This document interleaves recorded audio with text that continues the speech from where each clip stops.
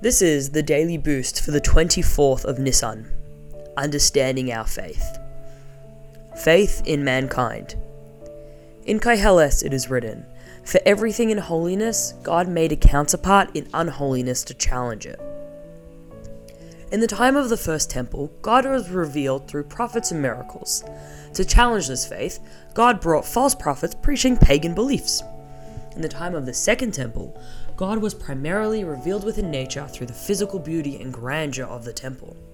Yet, the second temple was destroyed because of senseless hatred. The primary challenge to their belief in God was their faith in their fellow man. They believed in one God, who works miracles and gave us the Torah. But they found it hard to believe that we are all his children and that despite our differences, we all serve a common purpose.